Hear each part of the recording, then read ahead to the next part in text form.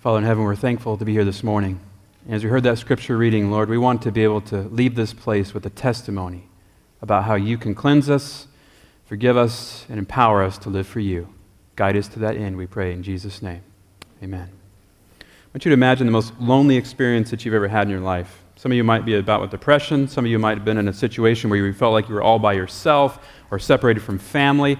I still remember that mission trip there. And I remember a couple things happened. First of all, my dog betrayed me. My dog ceased being my dog and actually went over to my wife's side of the bed. And since then, she's never been my dog. And I remember trying to call my wife on the phone and trying to just keep interacting with my dog and tell my wife I love her and all of that. And my wife sent me all these letters. Open this letter. Actually, she gave them to me in my luggage. Open this letter 1 week later, all of this. And I still have the letters in my garage. I should have had them somewhere a little bit better than that, but anyway. And I remember opening those letters, and every time I opened one of those letters, it just reminded me that not only was my wife way over in America, and now I felt lonely, but it also reminded me that she cared. And I want you to kind of take and bottle any kind of experience that you've had like that into that lonely feeling and magnify it with the sense that you'll never see your family again. And if you could do that, which most of us haven't had to do that, except for when you lose a loved one and you think, man, I'm not going to see them for a long time until Jesus comes, then you might be able to relate to what's going on with this story we're going to see. Imagine there's somebody there, he's looked at his hands, and every day he looks at his body, he wonders just hope of anything. He just wishes that he could go home. He wishes that this leper colony that he's a part of, and people have to bring rations and food to him just to keep him alive and to the point where his body will rot away and he'll die like the rest of the lepers. He just wishes he could go home and be healed. It all happened, and you can imagine the average case of leprosy, and I'll read you one of them later on from Desire of Ages, how these people would come to the priests and they would present themselves to the priest because they had this condition on their skin. And imagine the priest pronouncing to you, in essence, you'll never see your family again. Leave, and everywhere you go, cry out, unclean, unclean, and go with those who are of your kind. And you find yourself in a leper colony, and just some time before you wonder to yourself as you're in that leper colony, how is my family? Can you imagine being one of those individuals, a mother, a daughter, a child, a father being separated from your family because of this disease? Imagine being a father, and just before you found that dreaded indicator of disease, you began to watch your little boy go to his bar mitzvah and begin to learn the scriptures and come home excited that he's learning from the rabbis, and he comes home and he just has all these plans for the future. Daddy, I want to be this, I want to do that. And the next thing you know, this disease separates you from your family. You'll never get to watch your boy grow up. You'll never get to hug your wife again. You're now in exile, spiritually and physically, from those that you love. Imagine you're sitting there in that leper colony remembering that. And then glimmers of hope begin to happen because there's something that contradicts what the rabbis have taught. In fact, the rabbis used to teach that leprosy resulted because of one of the 7 sins in Proverbs. I want you to look at that list. Tell me if you've never committed one of those. It says, these 6 Jehovah hates, yea, 7 are hateful to his soul, or an abomination to his soul. A proud look, so getting kind of a little puffed up there, right? I'm better than you. A lying tongue, maybe even a white lie, right? Hands that shed innocent blood. So I never killed anybody, but I've been angry, all right? Heart that plots wicked plans. Feet hurrying to run to evil. Maybe in your younger days it happened, or sometimes in your older days. A false witness who speaks lies. So in other words, tearing somebody else down to build yourself up. He who causes fighting among brothers. We never cause disunity amongst ourselves, do we? We'll read the Great Controversy. It says actually some of us are Satan's right-hand helpers. We do that all the time.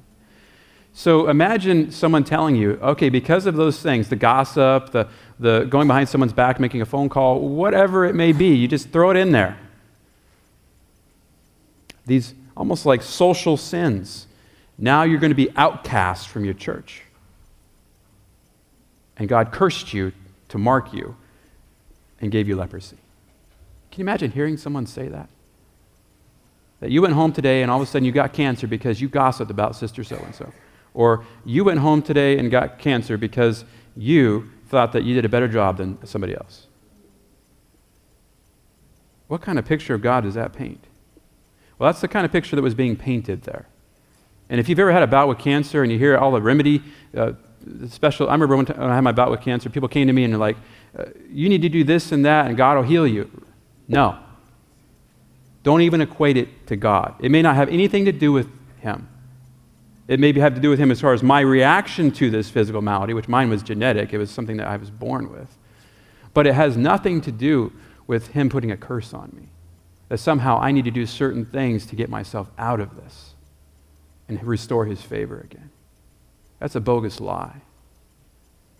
And in a way, we as Adventists err on the side of telling those lies because we think that some people, we're almost Pentecostal in a way. You know, if you're Pentecostal, sometimes there's a belief that if you pray enough or if you do the right thing, that God will heal you. And if for some reason you're not healed, it's your fault. And we have the same problem, except for we attach a health message to it and say, if you didn't do everything exactly right, not that I don't believe in the health message, but does cancer come to those who follow the health message? Yeah. I've known people who've eaten all the veggie meat all their lives and they get pancreatic cancer. Okay, so imagine this scenario happening and people attributing your sickness to a curse from God, considering you now spiritually contagious as well, and so you can't be a part of the community of faith. And would you be encouraged or discouraged by that kind of thing, that type of thinking? It would discourage some of us. And some of that still discourages us today. But I'm here to tell you a hopeful message. In Luke 4, verse 18, imagine there you are, feeling hopeless, disconnected from your family, isolated from Israel in a leper colony, which there was one near Jerusalem. We have record of that. And so imagine you're near Jerusalem, you begin hearing rumors about a man named Jesus, and maybe somebody brings you food and drops it down in the prescribed way to wherever you guys are at, and along with it a note, there's a man from Nazareth who's healing many. I mean, come on, guys. They didn't have email and phone and all that, but the word got around. And imagine the word getting around that his first sermon was about this: the Spirit of the Lord is on me because He's anointed me to proclaim the good news to the poor. I mean, who else is poor in Israel than the widows, the orphans, and the lepers that are out there that have to be fed by their families? He has sent me to heal the brokenhearted. There you are, feeling somehow separated from God and your family, and down deep you're broken inside. To proclaim deliverance to the captives, you want to be set free from that prison that you were in. New sight to the blind, set at liberty those who have been crushed. To proclaim the acceptable year of the Lord. Deep down when the medicine doesn't work, this guy's hoping that Jesus will. And we know that there's evidences of Him healing huge amounts of people. Look in Luke 4:40. The sun sinking, there Jesus was, a long day of ministry. All, as many as had sick ones with different kinds of diseases, brought them to Jesus. He laid hands on each of them. Imagine this huge multitude of sick people coming to Jesus with their family. They're carrying them. They're walking if they can. They're feeling around if they're blind. And Jesus touches each one of them. I mean, that ministry must have went long into the evening to do all of that. And what's the result of Jesus' touch of Jesus? He heals them.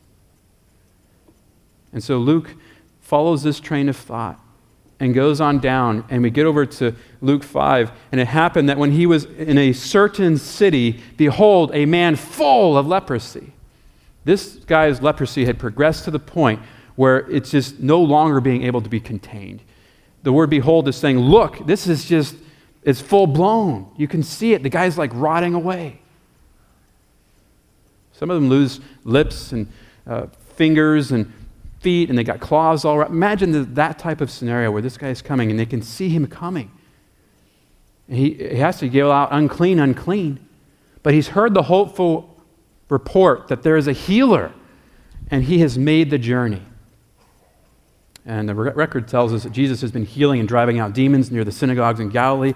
He's over near a city near the Sea of Galilee. And for some reason, the security guards and the church members and all that, they're nowhere to block this guy. Have you read the story, wondered how he got there without shouting unclean? Either he didn't say it, which was against protocol, which that brings up some other things, or he found an opportunity to approach Jesus with hardly anybody there.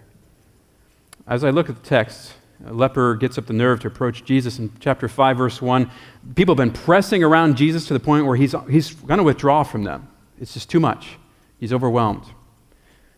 And because of that, he gets into the boat and begins preaching to the people, telling them the good news. And not only that, he tells his disciples to throw the net down, and there's a huge catch of fish. It's almost like Jesus knew there needed to be a smoke screen there to get this leper to him. I mean, they're focusing on this huge catch of fish, and I'm not sure if the security detail didn't notice, but Jesus begins going into a city.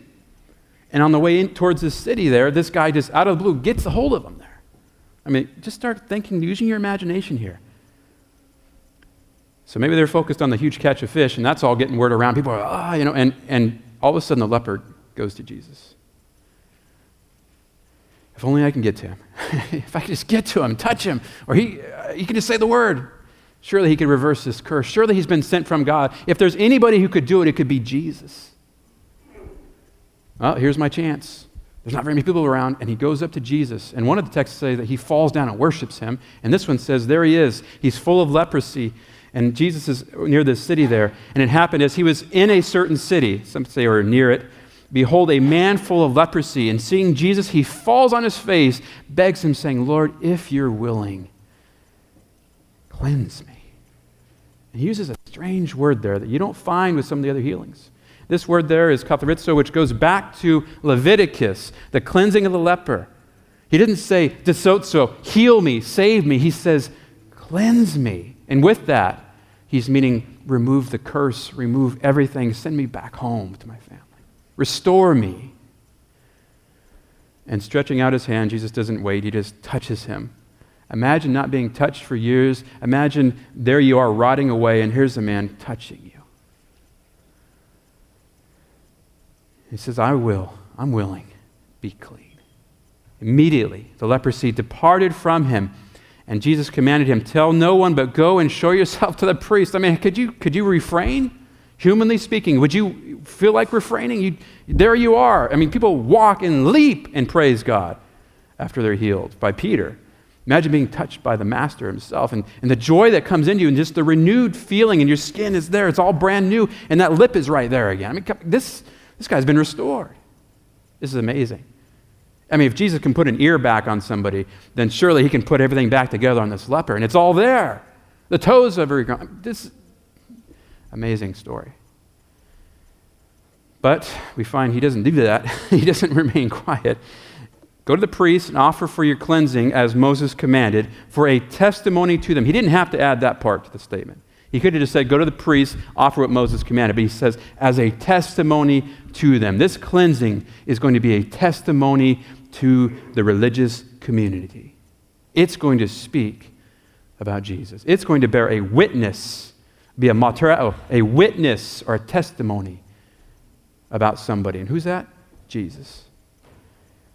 But the word about him spread even more, and great crowds were coming to hear and to be healed from their infirmities by him. And he drew back in the wilderness, and as some texts say, began to pray. And so here's this individual. He's asked to be quiet. It makes me wonder if there's hardly anybody around, because if there was people around and they saw this guy coming and got healed, surely they wouldn't have kept quiet about it. And another text tells us that he goes around voicing it. So he has to voice it. Makes me wonder if he came to Jesus at an opportune time, just at the right moment when hardly anybody was around. And he then begins to voice it. Christ's work is hindered by the crowd. And as the text continues on, we find he does offer what Moses prescribed. Leviticus 14 tells us what would happen concerning the cleansing of the leper. And I want you to know that not only was the healing a testimony, but the very protocol that Moses outlined that the leper would go through is a testimony about Jesus. The cleansing ritual itself was a testimony about Jesus. It says here, and Jehovah spoke to Moses. Now we learned about Yahweh last time. That's Jesus speaking to Moses, saying, This shall be the law of the leper in the day of his cleansing. That's the same word used in the Greek Old Testament, which some of them had. That's the same exact word that's used in Luke. Cleanse me. It's the same word. He shall be brought to the priest. So if in the day of his cleansing, he will be brought to the priest, and the priest shall go forth out of the camp. So somehow there's a protocol to get him to the priest, but also it involves the priest going out too. So you try to put that together. More than likely, he had to send somebody in to let the priest know. The priest comes out of the camp, shall look and behold that the plague of leprosy is healed in the leper. So either that, he was privately brought to the priest, which should indicate what happened with Jesus there. And the priest would go out of the camp, look and behold that the plague of leprosy is healed in the leper, and then the priest shall command to take 2 clean live birds. Why is that important? Moses does not agree with the Babylonian tradition of 2 ravens. The Babylonian tradition, when a leper is cleansed, they would have 2 ravens that they would have involved in the process. And Moses just says 2 clean live birds, right? So it's almost like he's against the culture of the day and doesn't want to identify them in any way with the superstition of Babylon, the Babylonian tradition of 2 ravens. So 2 clean live birds. It doesn't tell us what kind, it just says 2 of them. For him that is to be cleansed. So 2 birds, cedar wood, scarlet, hyssop. And the priest shall command that one of the birds be killed. So imagine that happening, the bird's dead. There's an earthen vessel there, and the bird's killed. And that earthen vessel has living water in the original language in it. And that living water catches the blood, and it becomes a blood-water mixture. And so you get this earthen vessel that becomes a blood-water mixture. And he shall take the living bird then, and the cedar wood, and the scarlet, and the hyssop, and dip them in the living bird in the blood of the slain bird over the running water. So you've got this water, this fresh water, most likely from a well, living water, not a cistern or some kind of, you know how you get that water that gets the film all over it, some of your water-catching devices. It's none of that. This is fresh, clean water in this earthen vessel. Kills the bird, dips the living bird and all those items down into it, and then he will sprinkle that water on this guy 7 times, pronounce him clean, and then he walks out to an open field and lets that bird go. You see any symbolism in here? If you haven't seen it, it's amazing, but it gets even more. It goes on and it says that he eventually will come into the camp. So he comes back into the camp. He's probably celebrating at that point. And on the 7th day, he will shave all the hair off of his head, all of his eyebrows and all of that. Everything's shaved. On the 8th day, he takes 2 male lambs without blemish and 1 ewe lamb of the first year, a yearling, and 3/10 a part of fine flour for a food offering, verse 10, mixed with oil, and 1 log of oil. And the priest who is involved in the cleansing, and the man who is to be cleansed, shall stand with them before Jehovah, the Lord God, at the door of the tabernacle. And the priest shall take 1 male lamb and offer him for a trespass offering, saying, in other words, his sins have been forgiven, and a log of oil, and wave them for a wave offering before the Lord. Now, that little part there that we add to the equation makes it very interesting, because this man is not only restored to his family, which would be a wonderful thing to happen, but a celebration would have begun. Why do I say that?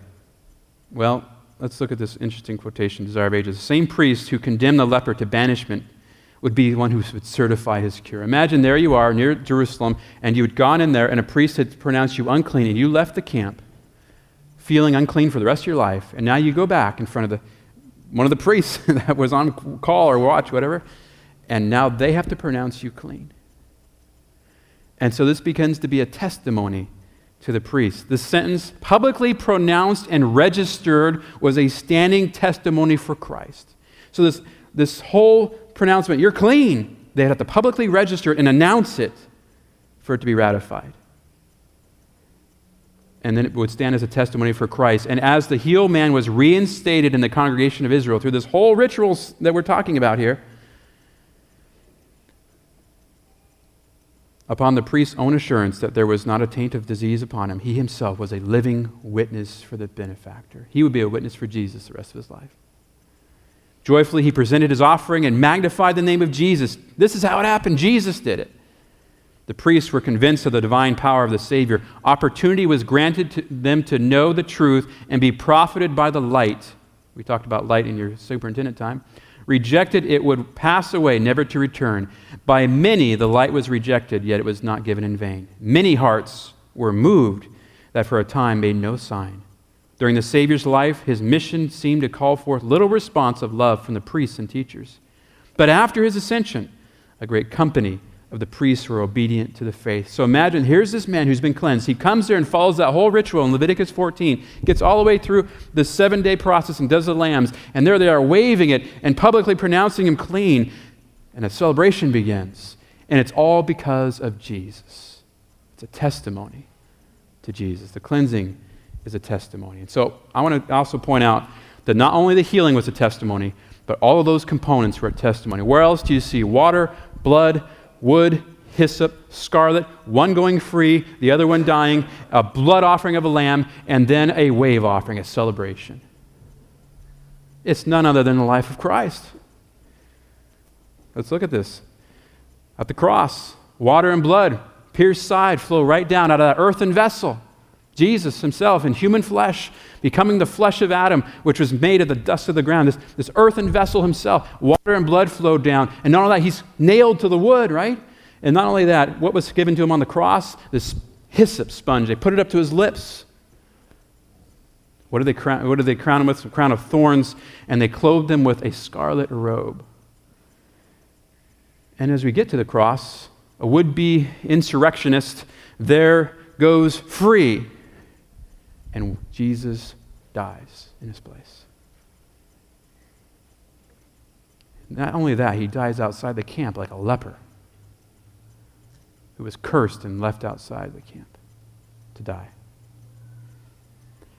Well, we know the lamb was sacrificed. That was Jesus. And we also know that Jesus, Paul says, as the earth quaked at the cross and people came out of their tombs and there was a resurrection, right? Jesus and them were resurrected. Those are his first fruits, Paul says. And what would they do during first fruits? They'd kill a lamb and they'd wave the first fruits. And so you have all of this coming from this one story. The whole ritual would point to Jesus' death, his burial, his resurrection, and the celebration that he conquered death. All there in the cleansing of the leper. Offer what Moses prescribed you. But not only that, it will be a testimony to them. So here we are reading the story years later, and it still speaks of Jesus.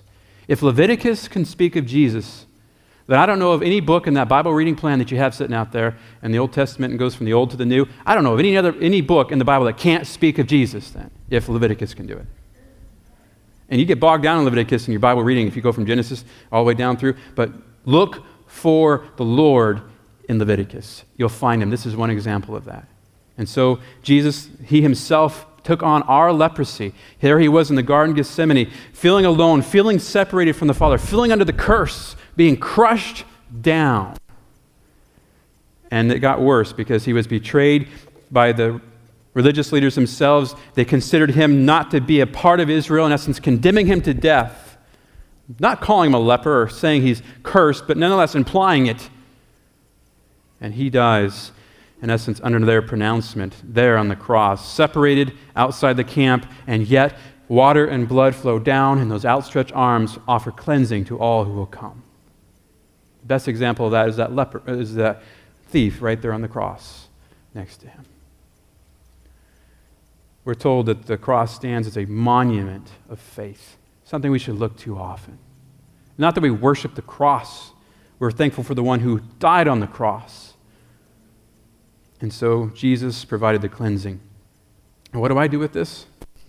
You either apply this story of the leprosy being cleansed to yourself, or you'll be like the religious leaders there, some of whom knew of the cleansing because they had to literally take this fellow in and register him and proclaim him clean because of Jesus. You would then have to reject all of that evidence and then get rid of any witnesses to the cross like they did with the soldiers and all of that. Which one do we want to be? I mean, it should be clear. You can't focus too much on what Christ has done. It's just going to broaden and get more deep as the ages go on. And so hopefully that we're the ones who want to apply the leprosy. And hopefully we're not going to end up being like them back then, who wanted to kill not just Jesus, but they wanted to kill Lazarus. It says in John 12 that they watched for an opportunity to put Lazarus to death also. They wanted to silence the witnesses. They wanted to get rid of the ones who had been healed, get rid of the ones who had been resurrected, because they all pointed to Jesus. And so they wanted to come to Jesus, the crowd says in verse 18, in John 12, verse 18, because they heard that Jesus had done this miracle with Lazarus. So more people are coming, more people are looking for Jesus, and because of that, let's kill the guy off. So in this story, we're either one or the other. We're either the ones who hear the testimony and accept it and rejoice over it and point people to Jesus, or we end up being the ones who reject Jesus, reject the miracles, and I can tell you right now, that's the road to the unpardonable sin. That's why it's very serious what we consider as far as our content in this world. I want to be able to not be standing in the way for my life and yours to point to Jesus. And if that seems so shallow to you, why are you even here? Why am I even here if this isn't the reason? I mean, all the prophecies point to him.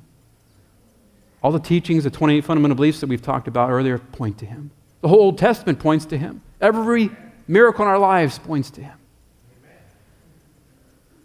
And the cleansing that takes place on an individual basis points to him. Imagine the sick and the lame there at the triumphal entry. And imagine there they are, some of the people who've been healed are now jumping and praising God and waving the palm branches, and the children are right there in the front, and they're telling them, shut the children up. That's always a symptom of those who are against Christ, is that they always want to shut the children up. Not that we should allow them to run rampant, but the children have always been welcomed by Jesus. So they want to shut the children up, silence all the witnesses of healing, kill them off if they can, including Lazarus, so that they can gain power and control over the people. And so the freedom comes by recognizing what Jesus has done. And after the cross, unfortunately, they couldn't silence Lazarus because we don't know exactly what happened to him from the scriptures, but we do know that Mary and Martha and them are all present. There's still people around who are witnessing to Jesus. And after Jesus is dying on the cross to take his body down, people are coming to Jerusalem looking for this Jesus.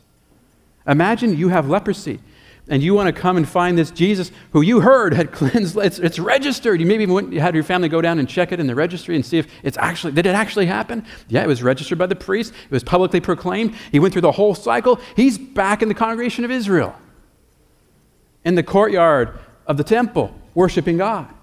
I mean, you could verify that story pretty easily back then.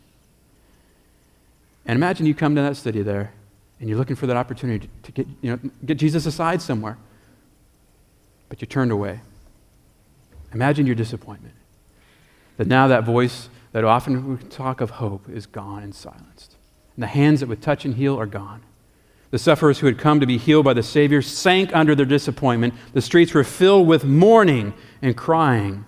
The sick were dying for want of the healing touch of Jesus. Physicians were consulted in vain. There was no skill like that of him who lay in Joseph's tomb. Not only were the physicians silent, but even the religious teachers were silent. We had nothing to say back then. He's dead. We killed him. I mean, can you imagine having to say that? That the Sanhedrin and everyone condemned the guy? The church condemned him who heals? I think we still need the healing touch of Jesus today. Never had Christ attracted the attention of the multitude as now as he laid dead in the tomb. You can try to silence this whole message of Christ, but I can tell you right now, it's never going to happen. The more you try to silence it, the louder it becomes, because silence is eloquence. It gets louder and louder and louder. According to their practice, the people brought their sick and suffering ones to the temple courts, inquiring, "Who can tell us of Jesus of Nazareth?" Many had come from far to find him, who had healed the sick and raised the dead. On every side was heard the cry, "We want Christ the healer! We want Christ the healer!" Can you imagine it not happening? Upon this occasion, those who were thought to show indications of the leprosy were examined by the priests. Many were forced to hear their husbands, wives, or children pronounced leprous and doomed to go forth from the shelter of their homes, care of their friends, to warn off the stranger with the mournful cry, unclean, unclean. I can never be clean. The friendly hand of Jesus that never refused to touch with healing the loathsome leper were folded on his breast. The lips that had answered the petition, "I'm willing, be clean," were now silent. Many appealed to the chief priests and rulers for sympathy and relief, but in vain. Apparently, they were determined to have the living Christ among them again. The sick were.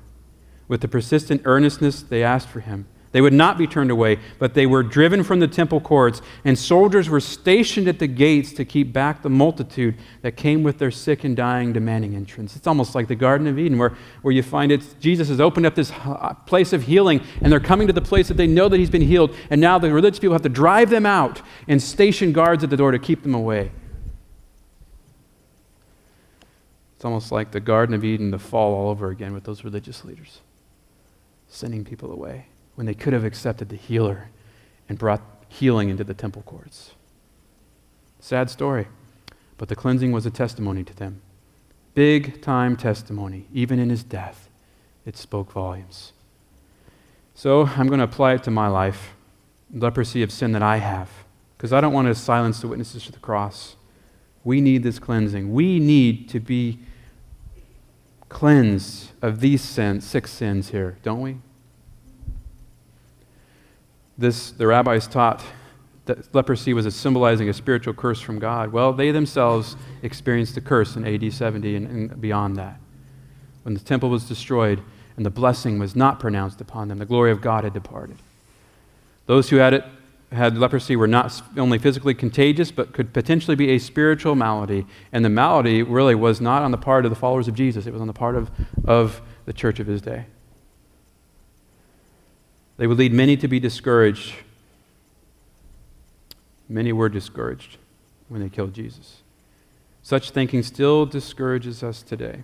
Yeah, we're the same, aren't we?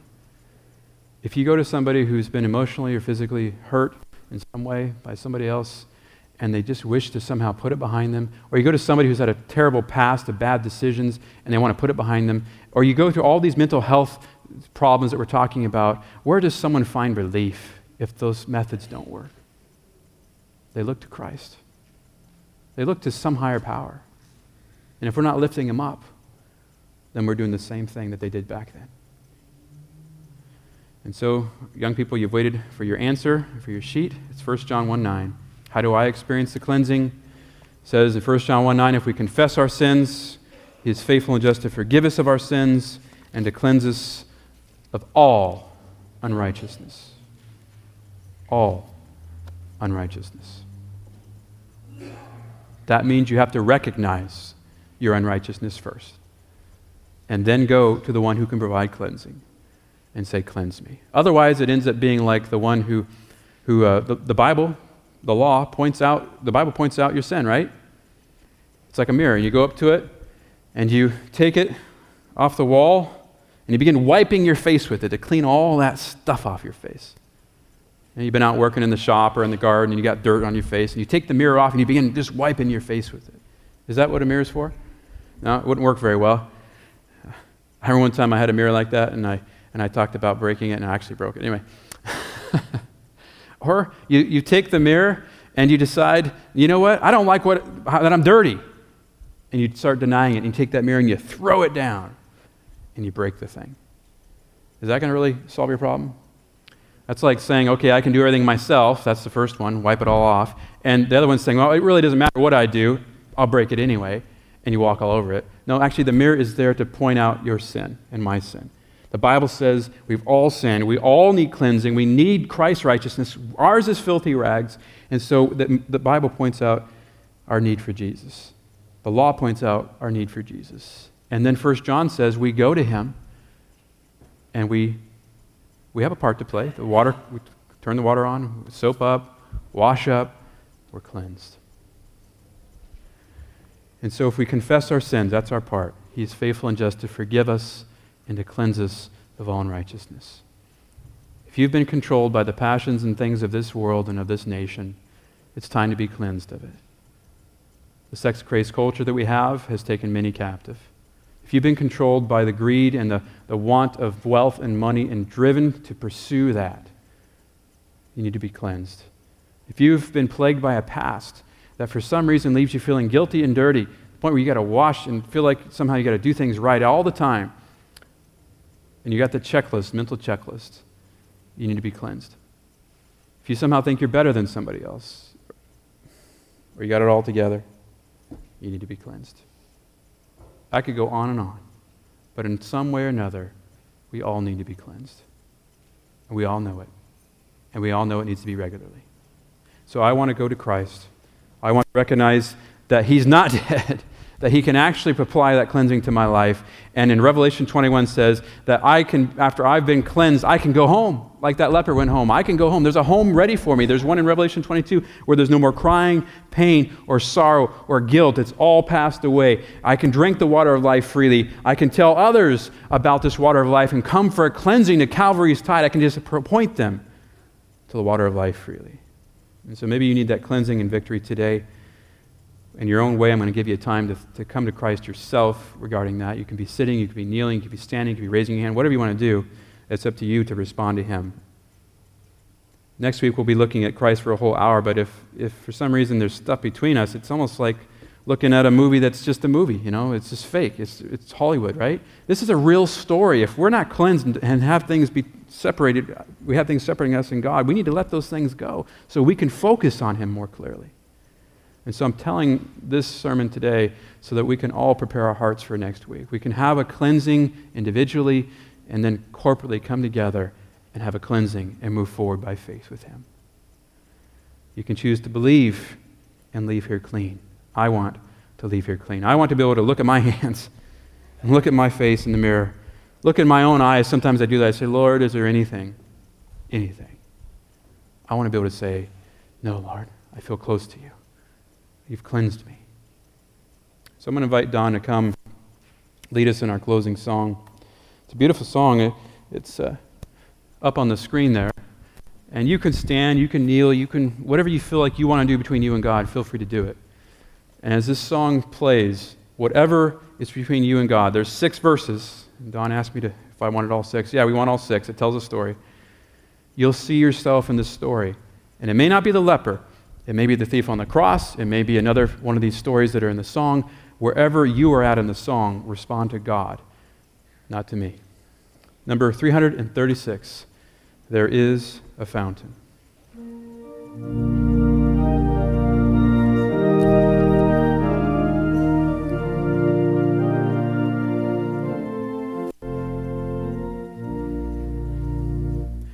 There is a fountain filled with blood drawn from Emmanuel's veins, and sinners plunged beneath that flood lose all their guilty stains, lose all their guilty stains, lose all their guilty stains.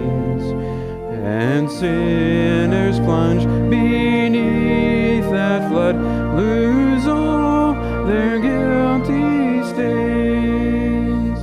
The dying thief rejoiced to see that fountain in his day. And there may I, though vile as he, wash all my sins away, wash all my sins away, wash all my sins away. And there may I, though vile as he, wash all my sins away. O dying Lamb, thy precious blood shall never lose its power, till all the ransomed church of God are saved to sin no more, are saved to sin no more, are saved to sin no more, till Come, Church of God, are saved to sin no more. Ere since by faith I saw the stream, thy flowing wounds supply.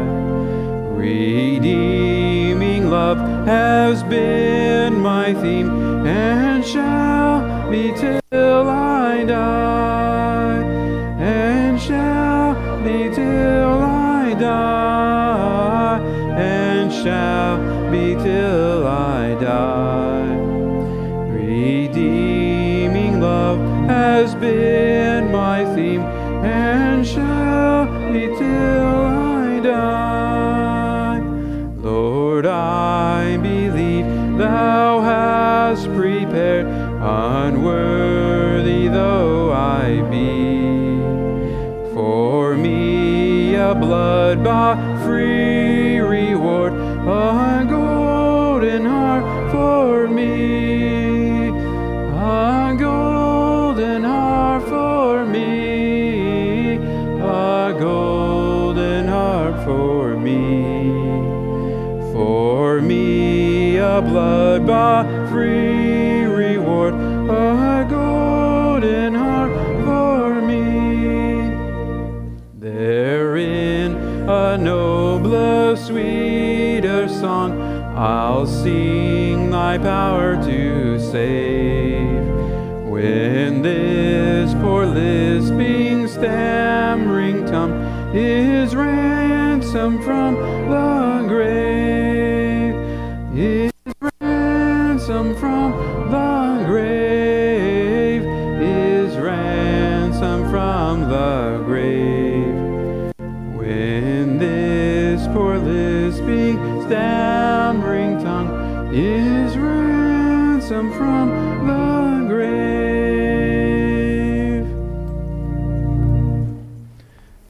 Father in heaven, we're thankful for what Jesus has provided for each one of us. Whatever our sin may be, Lord, we come to you. There is a fountain filled with blood flowing from your veins, Jesus. Help us to access it here this morning when we leave this place, in our homes and our lives, and help us to share that fountain with those around us until you come. And we bring us all the way home, away from this leprous world, and you come back and you change this leprous world into your glorious world. We look forward to that day. And in Jesus, we ask you and thank you for what you're going to do. In your name, amen.